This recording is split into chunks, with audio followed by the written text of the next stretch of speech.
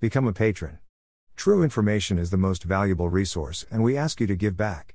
http://www.burnpulch.org.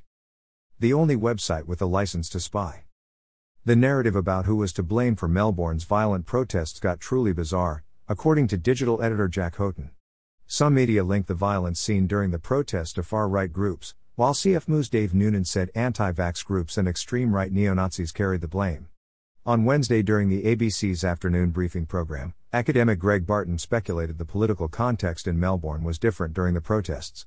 "We've got a Labour government that's being hammered by some elements of the Murdoch press, to be frank, and that's created a permissive environment for people going on about Dictator Dan," Mr. Barton told the ABC's Patricia Karvelas. According to Mr. Houghton, Karvelas did not challenge Barton on his views. The ABC blames the Murdoch media for the construction worker protests, Mr. Houghton said. She, Karvelas, allowed the conspiracy theory to be aired across the nation. Email address. Subscribe.